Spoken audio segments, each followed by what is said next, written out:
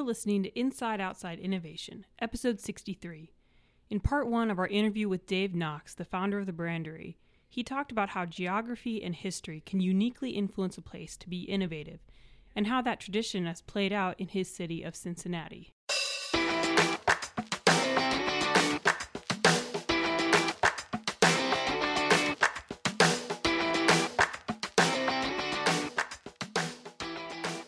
Hi there, everyone. I'm Victory, the producer of Inside Outside Innovation, the podcast that brings you the latest insights from people who know the most about building lean businesses, innovating within corporations, and disrupting industries with passion and precision.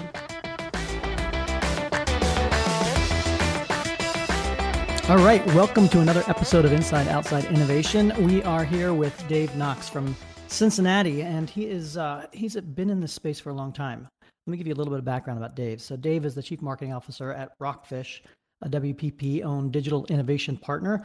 Prior to Rockfish, he was a 7-year veteran at P&G and also the co-founder of the Brandery, which is an amazing accelerator that kind of started a lot of this wave back 6, 7, 8 years ago. And we'll have a little bit more time to talk a little bit about that. So with that, I'd like to introduce Dave Knox to the show. Thanks, Dave. Hey, thanks for having me, Brian. A lot of good stuff is coming out in the Cincinnati area, so I wanted to get you on the show to talk a little bit about, first, you got a brand new book out, so it's called Predicting the Turn, the high-stakes game of business between startups and blue chips.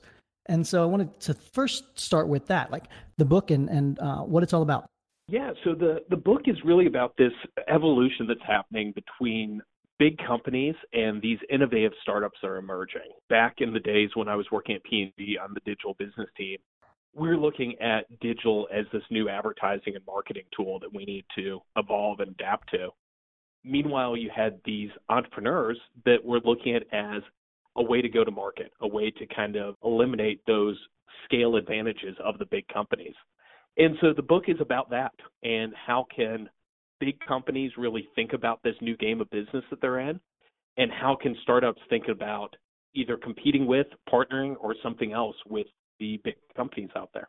Well, you've been in this space for a while, so you seem to have caught the wave early. And tell us a little bit about the history of how you got into this. Obviously, you're with P&G, but how did you go about saying, hey, we're going to start an accelerator and we're going to go full force into the startup space? Yeah, so for me, the embrace of digital and kind of what led to the startup world from that really started back in 2003 when I started my career at P&G. You know, if you know anything about P&G and their brand management world, 95% of the folks that start as MBAs. And for me, I was the publicly educated undergraduate that somehow slipped through the cracks and got a job there. And, I decided to embrace digital as my way to differentiate. It was in the echo that had come from the .com, where a lot of folks, viewed digital as something that was more career ending than career defining. And so I decided to take that opposite path and embrace digital as a thing to really dive into. Fast forward a few years later, after a lot of trials and, a lot of work that probably nearly got me fired in the process, had the chance to be one of the founding members of the corporate digital strategy team that P&G now calls their e-business team. And at that point, I was leading our joint business planning with Facebook, Google, Microsoft, Yahoo, setting up these really big partnerships, but simultaneously saying, I think we need to start having relationships with the more up-and-coming players as well. And that's really what led me to, gain a lot more involved with the venture capital world, with the startup world, and eventually got me exposed to this emerging thing called an accelerator. And really decided through some interactions with David Cohen and Techstars that the Midwest needed something. And what we needed was something that played off our heritage. And our heritage was brand building and marketing. And I thought there was a real advantage and a real opportunity for startups to kind of use some of those principles of brand building and consumer insights and everything else to maybe apply it to their own businesses. And so that's kind of what led to the foundry of the Brandery with some of my great co-founders that diversified our experience. If you don't know my background, we started the NMotion Startup Accelerator here in Lincoln. It's part of the Global Accelerator Network as well. And so I've been in that space not nearly as long as you guys have been, but one of the things we always looked up to the Brandery is obviously how you branded yourself and differentiated yourself. But I think a lot of that had to do with kind of where you are in the middle of the country and building on the strengths that you have. So talk a little bit about Cincinnati and why Cincinnati has become a place that both startups and corporates are colliding and interacting and working well together. Yeah, so Cincinnati, it's a place that's good to look back in the heritage and the history. We call ourselves one of the first American cities. And what I mean by that is we were the first large city that was founded after colonial days. So we were founded shortly after the Revolutionary War. And it was a city it really was the first city that was born as America, as the United States of America, not as a colony that was kind of converted. And so because of that, we always have had this kind of frontier mentality of really pushing, seeing where you can go. And what that led to in the mid-1800s, we were actually the fifth largest city in the country. And with that was this place of this kind of entrepreneurial wave that was going on in that mid-1800s. And at the time, that led to folks like Procter & Gamble that created P&G. It led to Barney Kroger, who created Kroger. Mm-hmm. It led to all these amazing entrepreneurs that built this city in those early days. The good and the bad of that, though, is we took another 150 years before our next wave of entrepreneurship took hold. Right. And it was because we had these great big Fortune 500s that didn't go downhill, were continuously growing, continuously expanding. And we ended up with 10 Fortune 500s, as of just a few years ago.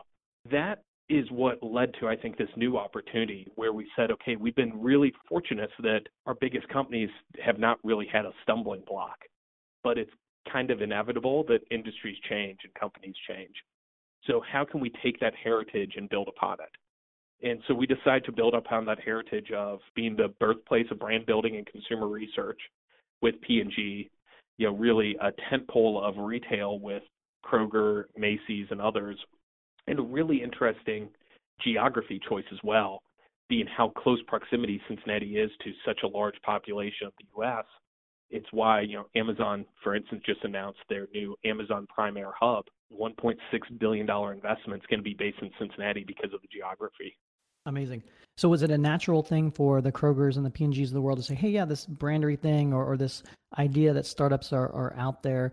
Was that something that you had to convince folks of, or was it something that the natural evolution of what they were seeing on the landscape and they said, yes, this is something we need to dive in and become more involved with? In every kind of innovation, I think you have an equal number of people that are excited about it and are scared about it. And with us, it was a mixture of the two. And what we kind of pushed was on this idea of you have an opportunity to experience innovation in your backyard. And change is happening across industries. And this is your chance to kind of participate and see what it's like without just, flying out to San Francisco and being the way you check the box. So I think that was a natural thing. There was definitely a lot of people that were intimidated or didn't see the value of it, but it was a slow cultural shift. And luckily it was a lot of support from the top and a lot of folks that really saw this opportunity and this change that kind of drove it as well. So what's really worked about the combination, and what are some of the new things that you're seeing that, or the evolution of the models that themselves that are working in your own backyard? Yeah, so I think one of the things that's really come about that's pretty interesting is this effort called Centrifuge. And so Centrifuge was born on the shoulders of our largest companies, where they said, Cincinnati is a very philanthropic place by nature. I think we have 3,500 nonprofits in the city, the sixth largest United Way. And a lot of that's because of the corporations and the amount of support that they give. And so a few years ago, really kind of sparked by the early stage of the brandery and some other things going on, Centrifuge was born. And Centrifuge is an organization with really three parts of its mission. The first is to be this umbrella organization to bring the startup community together. So it's the group that hosts our startup weekends, that brings great speakers together and really does a lot of that community heavy lifting. The second part of it is a fund of funds. And so the largest companies in town helped put investment dollars into this fund of funds that then goes and invests in some of the top venture capital firms across the country. And it doesn't say you must invest in a startup in Cincinnati, but it says you must come and participate in the community, see what we have going on, help us out, and we are convinced you're going to find great investments because of that participation.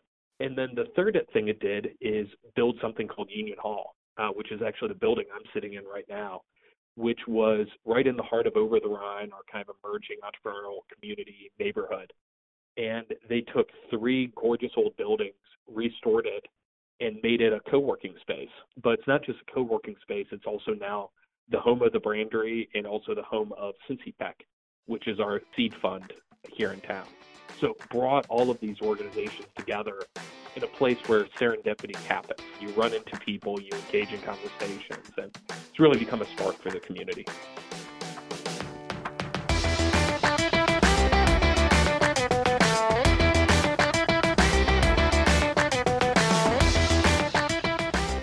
That wraps up another episode of Inside Outside Innovation.